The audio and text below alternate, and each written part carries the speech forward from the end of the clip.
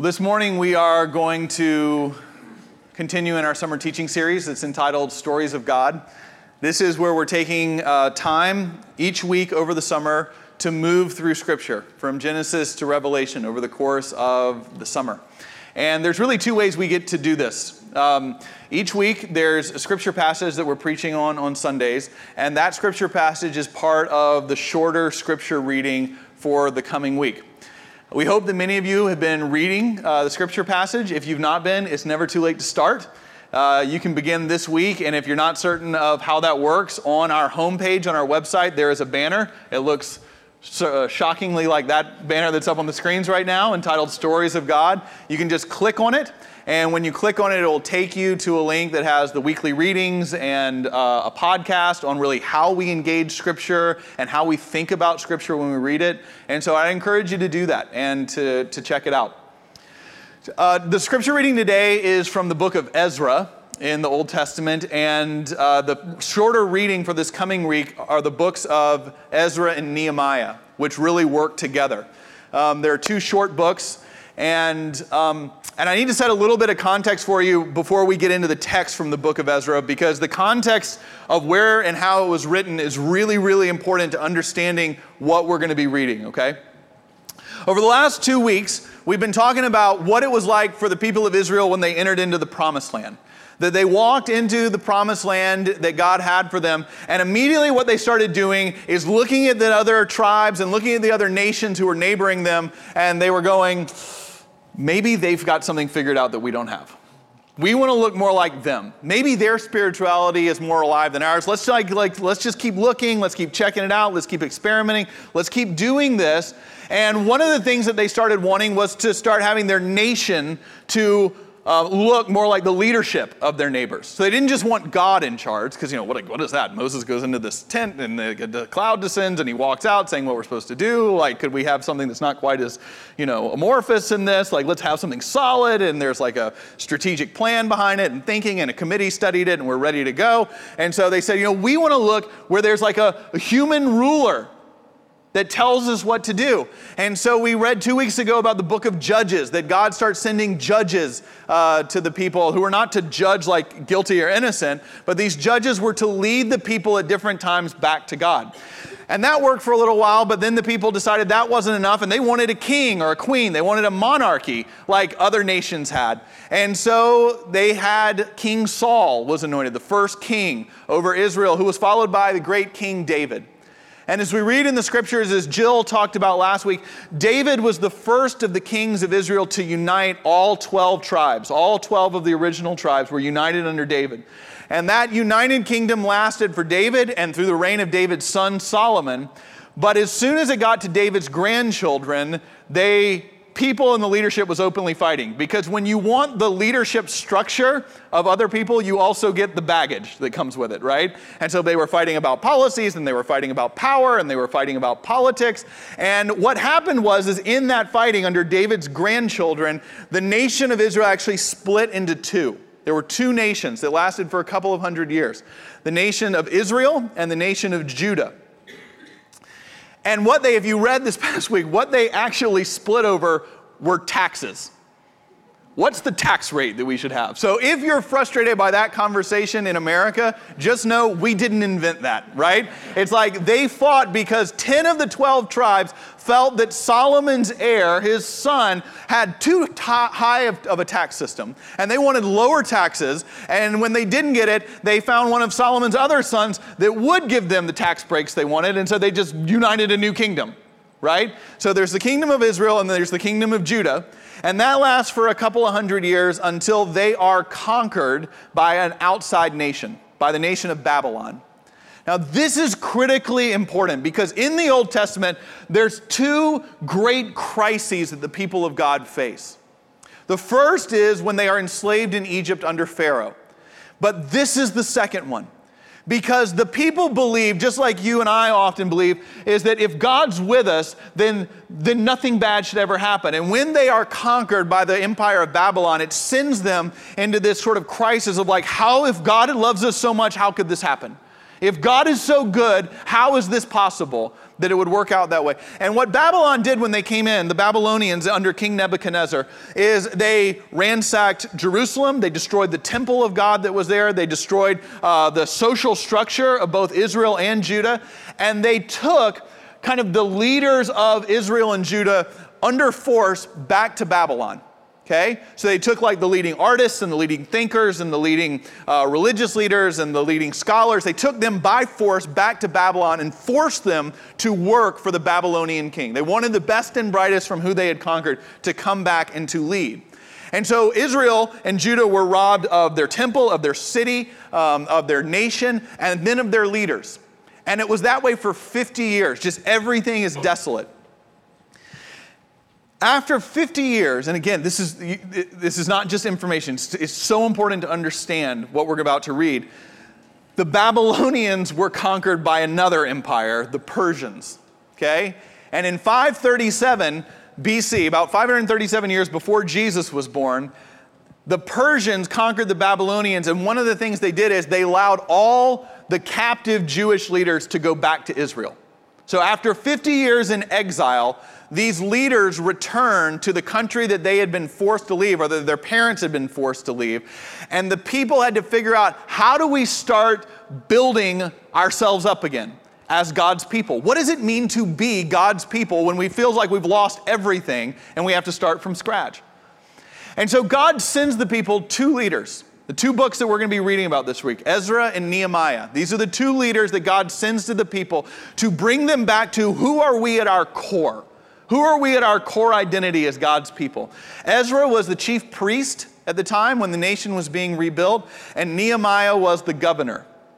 Now, I'm sure some of you have experienced this in your life. This week, as I was preparing for the sermon, I got a gut punch as a pastor because I was reading a commentary, and the commentator said, if you're a pastor and you're planning on preaching on Ezra or Nehemiah, you probably have ignored these books for much of the time. And I was like, that feels unfair. That hurts a little bit. And they're like, except during a building campaign.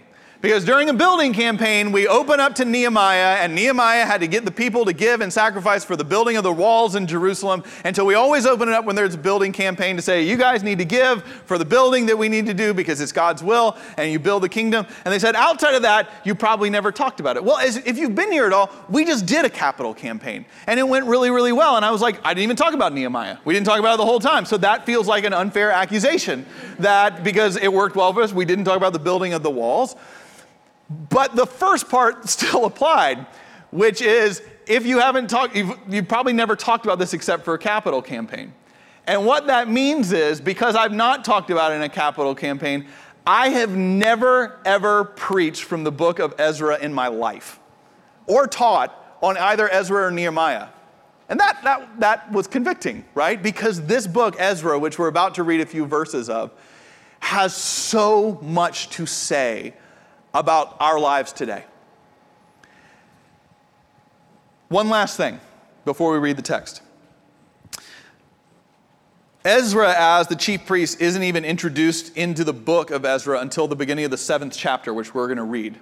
The first 6 chapters are the people returning from Babylon, returning from exile, trying to rebuild their nation. And they start by thinking institutionally, like a lot of Christians do today, right? What's the first thing they do when they gather back? Like, well, what do we need as God's people? We need a building. We've got to have a building. So they build the temple as the first thing they do, which isn't necessarily a bad thing, but when they build it, they're still kind of longing. There's a longing in them. Even with this beautiful building and temple after it's dedicated, there's still this thing that feels like it's missing. It still doesn't have the life that they want. And so God sends Ezra at the beginning of the 7th chapter to bring the people back to this is the core. At our core, and this is so important for us to remember today, at our core, as followers of Jesus here in Austin, Texas, in 2017, the church is not a building.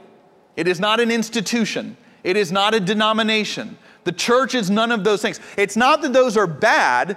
Those things aren't bad, but they're not the core of who we are. The core of who we are is what God sends Ezra to remind the people of, and maybe remind us sitting here today of at our core who we are as well as human beings and why we exist, okay?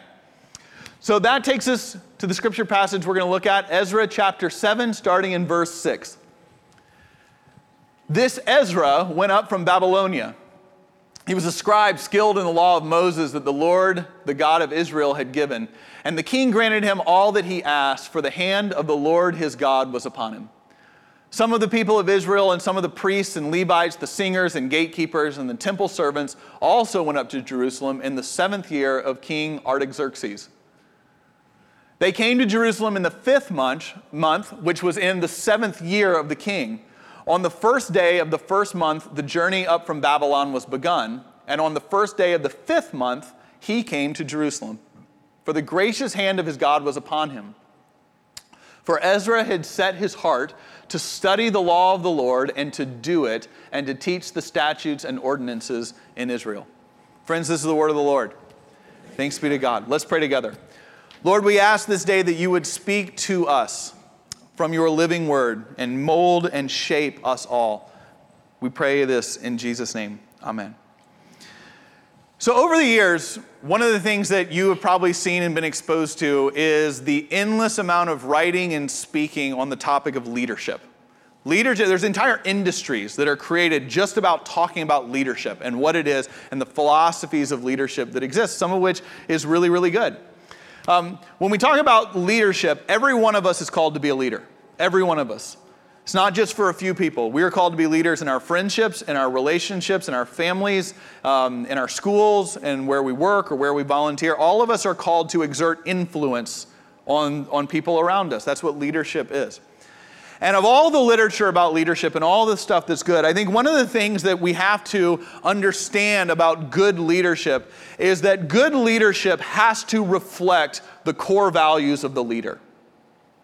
Any leadership has to be not about just telling people what to do, but it's the leader doing it and inviting others to come along and to do it with them. It's not just going, hey, here's the right thing, and in a charismatic way teaching people what to do, but you have to do it. Take, for example, here in Texas, okay? A good example is what happened at the Alamo. I got to go on a 4th grade trip with my oldest daughter, chaperoning her field trip to the Alamo a couple of years ago. I'd seen this in the movies. Our tour guide described this, that there's this great moment in the Alamo where Colonel Travis realizes that no reinforcements are coming to help them. And they want to continue to hold off the Mexican army to give the army of General Sam Houston time to organize and get ready. So Colonel Travis calls all the fighters of the Alamo together in the courtyard and takes his saber and he draws a line in the sand in the courtyard. And he says, if you're going to leave, this is the moment you have to go. But if you want to stay, step across this line. And those of us who step across this line are going to stay till the bitter end. And in this dramatic scene, people make this amazing choice of sacrificing and being a part of something larger than themselves. They step across the line, right? And it's this great example of many things, including leadership.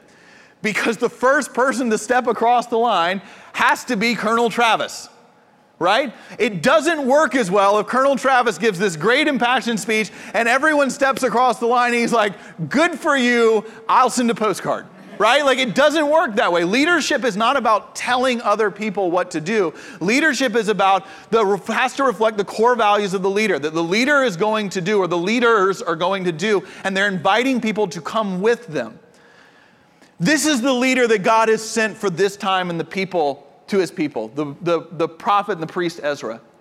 And we see in these verses both core values for Ezra, what he's about, and therefore what it is about him that God appoints to be a leader, to form the people, right? Both about what's about him personally and how he's going to lead the people that we'll read about in the book of Ezra to get them back to their core. And we find Ezra's philosophy for living and therefore of leadership in verse 10 that we just read. It says that he's about three things that Ezra, it says, sets his heart. I love that. He sets his heart on doing. Number one, he sets his heart on studying the law of God. It says number two, then he sets his heart on doing the law. And then third, he sets his heart on teaching the ordinances of the law to others. Each of these three things, studying the law, doing it, and teaching it. And each of these three is important, but I think it's important the order that they come in. right? The first thing that Ezra did in his own life, and the first thing he desired, was to not be someone who was a leader who taught, but the first thing Ezra desired was to be a person who was formed. He wanted to be someone who studied the law and then analyzed his own life about what he was doing. Was he following and living out what he had just studied about? And so the first two of these 3 points, studying it, doing it, and then teaching it, were about Ezra's desire for his own formation. Does that make sense? It was about, his leadership was built on his constant desire for his own formation. And at some level, that's the value that God wants the people to have. That at our core, we are a people who are constantly desiring for God to shape and form us. We constantly want to interact with God in worship, in Bible study, and prayer, so that God would shape and mold and form our lives. And that we would be people who study, who do, and only then start talking and teaching and telling other people what they should do. What's interesting is that when you look back on it, this is one of the first time, it may be the first time in the Bible, that there's the idea that the scriptures are something that God's people gather around. It's kind of a cool concept when you stop and think about it, right? Like in church, you all probably are not stunned when on Sundays we read from the scripture passage, right? I mean, it's probably not that we came up here and said, we're going to read from the Bible, and everyone went, I didn't think you would do that. What a creative idea. I never saw that coming, right? It's like, no, this is what we do. We gather around the scriptures. And we know that that's biblical, right? We read in the Gospels, for example, that's how Jesus taught. When he was in the temple, it says that he unrolled the scroll from Isaiah and he taught from the scroll. So even in the time of Jesus, there was this sense that God's people gathered around the Word, studied the law, as Ezra writes here. But you got to think about, when did that start? Right? Like in the beginning, when we read in Genesis 1 with Adam and Eve, when it's like, hey, should we eat from this fruit or not? Like lots of times when people are discerning something, we'll be like, hey, you need to read the scriptures. Did the scriptures have anything to say? That wasn't an option for Adam and Eve, right? You couldn't look at it and be like, have you read your Bible? They're like, we don't know what you're talking about, right? Or take Abraham in the book of Genesis, right? Is when Abraham's listening to God and I'm going to follow God out into the wilderness. It's like he didn't have a Bible to guide his journey or what he should do. It didn't exist at the time. Moses didn't have much of what we would call the scriptures that he was reading going, oh, this looks like this is what we should do. So some point from the beginning of the scriptures to Jesus, it developed. Does that make sense? It developed somewhere in the Old Testament of like, hey, we should gather around the scriptures here. Jesus did it. But where's that line? Like, where did it happen in the Old Testament? And many people think it's here with Ezra. That is, the people were rebuilding themselves after exile in Babylon. This was the first time they were like, we should gather around the law of God. That the law of God, the Torah, the early parts of what we know as the Old Testament, God speaks to us through this. It's not just that it's a rule book to memorize. It's not that. It's a living word where God's Spirit speaks to us. So this great tradition we have, it probably started here, and Ezra wanted to form the people and his own life around that of one who studied God's word. Wouldn't it be amazing if people today, and even Christians today, put 2/3 of the energy into their own formation before they started telling everybody else what to do? Because our culture has reversed this completely. We live in a culture where people are fascinated with themselves. They are fascinated with their own opinions. It is my opinion and my right and my truth and my viewpoint of things and my ability to understand. And technology has given us the most amazing platform where all of us can play experts on anything, right? And so we just sort of can spout out all the stuff or forward articles or post things to our social media pages, and we can put our voice, our opinion, our truth out there, and we think everyone should listen. Now, I'm not an anti-technology or anti-social media person. I know there are many benefits of it. My wife is from a different country. One of the main ways she keeps up with people, family and friends in her home country in Wales, is through social media. It's the way that my in-laws see pictures of their grandkids. And so there's a ton of wonders through it. But one of the things I have noticed in my life is in this culture where everybody is talking all the time, I feel myself like hardening, like getting a harder shell around me. I heard one person describe it recently as saying that it feels like people used to talk and listen to each other to grow. It feels like we now just listen in order to respond. Like, I'm not really listening to you to consider what you're saying. I'm just getting ready to put my point of view back out. And so we just talk at each other. We see it in our politics right now. We see it in our culture right now. We see it in these great divisions. And I feel myself hardening. It's one of the reasons that since the election in November, I actually really don't go on social media anymore. And I didn't go on it leading even up to the election because I didn't feel like I was getting more informed. I feel like I was just developing better filters to not listen to people. Because I was going through and all these like, you need to know this and you need to know this and what about this opinion? And if you think anything different from me, then you're just wrong and you're throwing hand grenades at each other.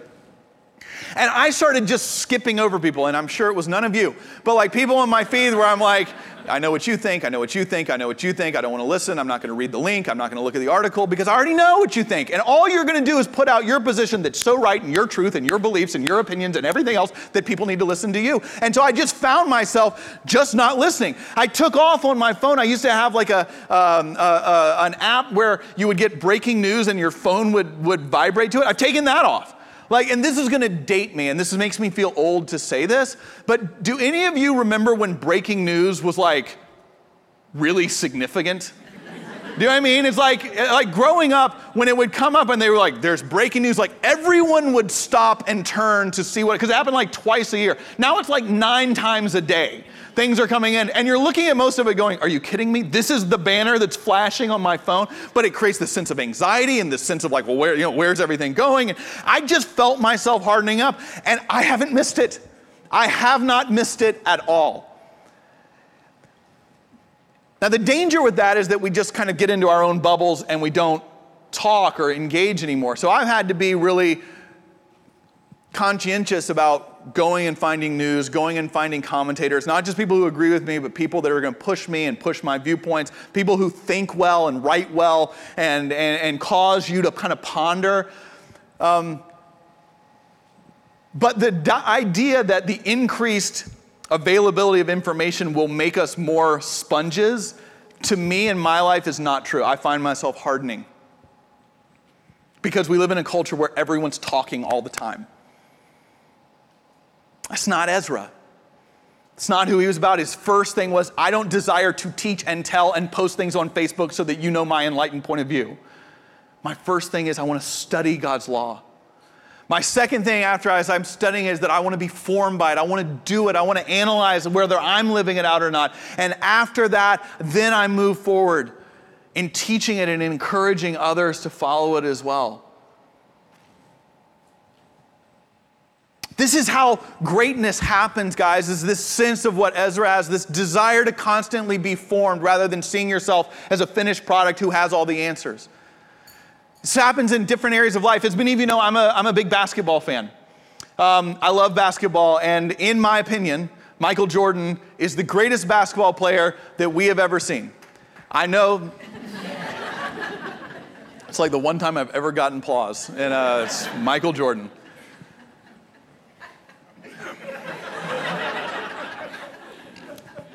I'm going to choose to develop a hard shell and just not believe that that's the thing that I deserve applause for, nothing else. So, Michael Jordan is the greatest basketball player ever. There are other opinions on that, right? You are entitled to those opinions. You're wrong, but you're entitled to the opinion that maybe somebody else is a greater basketball player than Michael Jordan. One of the things about Michael Jordan, one of my favorite stories about him was when he was in college and he was coached by the Hall of Fame coach Dean Smith at the University of North Carolina. Dean Smith was known as a hard-nosed coach. And there was an interview near the end of Dean Smith's life where he was asked about Michael Jordan. And they said, what made him so great? What made him so great was his athletic ability. And Dean Smith said no. He said, we had people that could jump just as high as him. There are people in the NBA that can jump taller than Michael Jordan. It's not about just his athletic ability. He said what made him great was his competitiveness and his coachability. He never saw himself as a finished product. He constantly was looking for coaching. He was constantly looking to get better. He was constantly looking to improve. And that trait is so rare, and it's what made him great. This is true in my own life. People who have been mentors to me, people who have been spiritual mentors to me in the faith, one of the things they've always had in common is none of them ever saw themselves as an expert. None of them ever saw themselves as like when I went to them and said, hey, could I meet with you, or could I pray with you regularly, or would you be willing to mentor me? None of them had the reaction of going, of course you came to me, right? That's not the reaction they had. Is that these weren't people who saw themselves, I've got the degree, so of course that I know what this means. They were people who were themselves like Ezra. They were hungry to keep growing. They wanted to keep growing. And that was the attraction to get near to them because they just had this insatiable hunger for the stuff of God. Does that describe you? Does it describe me? Does it describe us? Because this is the stuff of Ezra. This is what his leadership is all based on.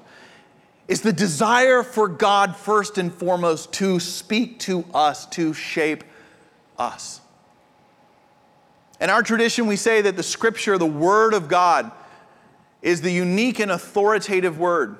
There's nothing else like it. And the most common human desire is to take the Scriptures and go, I'll believe that and I won't believe that, and that feels outdated and I'm not going to look at this. And that is not the way we approach this. We don't approach Scripture by saying, let me just bend it to whatever my opinions are. But the whole notion of Scripture is that we are people who are called to wrestle with Scripture, to bend our lives around what is God's design for creation. Not because it's the rule, but because the way the Creator speaks to us about how we come alive. That's one of the reasons that we seek here at Covenant, for example, to give more of our budget as we've done over recent years, more and more away, more and more to missions, more and more away in the city, more and more away in the world. It's not because we're politically correct. It's not because we're trying to be so nice here in the city. It's because the Word of God says to us that it is in reaching out to the poor and the forgotten and the marginalized and the oppressed that we find Jesus. He says, when you welcome in and serve and love the least of my brothers, there you experience me. You welcome me in then as well. It's why it is that we talk about the church as a place of these four rhythms of Scripture and intimate fellowship and prayer and extravagant generosity as we see in the book of Acts. It's not that we just had this great idea in a committee meeting that these are the four things we should be about. We went to the Scriptures and saw that this is the description of church and said, let's bend the behaviors of our community to look more like this because this is where we come alive. It's where we see, for example, that one of the great things that I get to do as a pastor is to officiate at weddings. It's one of the great joys, and we've had a number of our newer members, of our younger members getting married in the last couple of months that I've gotten to officiate weddings, and it's a great joy. Whenever I meet with a couple as they're preparing for marriage, the first meeting, we don't sit there and read blogs or talk about family of origin or talk about Tim Keller's book on marriage. All of that stuff can be good. The first thing we do is read the Scriptures. What is God's design for marriage? And we see that God's design for marriage is a place where you don't just have a husband and wife who are really in love with each other, but it's a husband and wife who are equally seeking to serve each other as equal partners. And that's God's design for what marriage is. And as we move towards that, our marriages come more and more alive as we seek as equal partners to outserve each other. That's where intimacy and love comes from. That's not Thomas's great idea. As Beth will tell you, my great ideas on marriage are very limited. This is because the Scripture teaches us, and we bend and mold our lives to follow this word. This is the leader God sends in Ezra. You have that chance. You have that chance to gather and worship around God's Word as we are in a bit of a programmatic break here for the summer. You'll have that chance in the fall through Lamplighters or Presbyterian Women or Men in the Word or Downtown Men's Bible Study, stuff that will get started in August and September to gather around the Word and just let it change us because God speaks through it. But you have that chance today, this week. We didn't come up with this teaching series because we couldn't think of anything better to do. We came up with the idea of reading the Scriptures through the summer because it is how God speaks to us. And so this week, may we engage the teachings of Ezra and Nehemiah as God's exiled people are coming back home. to be reminded of who we are at our core. To believe that as we journey this week, God's Spirit will speak and shape and bring us to life as well. This is the leader that God calls for his people. Amen? Amen. Let's pray. Lord, we ask this day and this week that you would shape and form us through your word, your living word. And as we gather now at this table for this feast, we pray that you, the living word, would meet us here and that we would encounter you. We ask for this and pray for this in Jesus' name. Amen.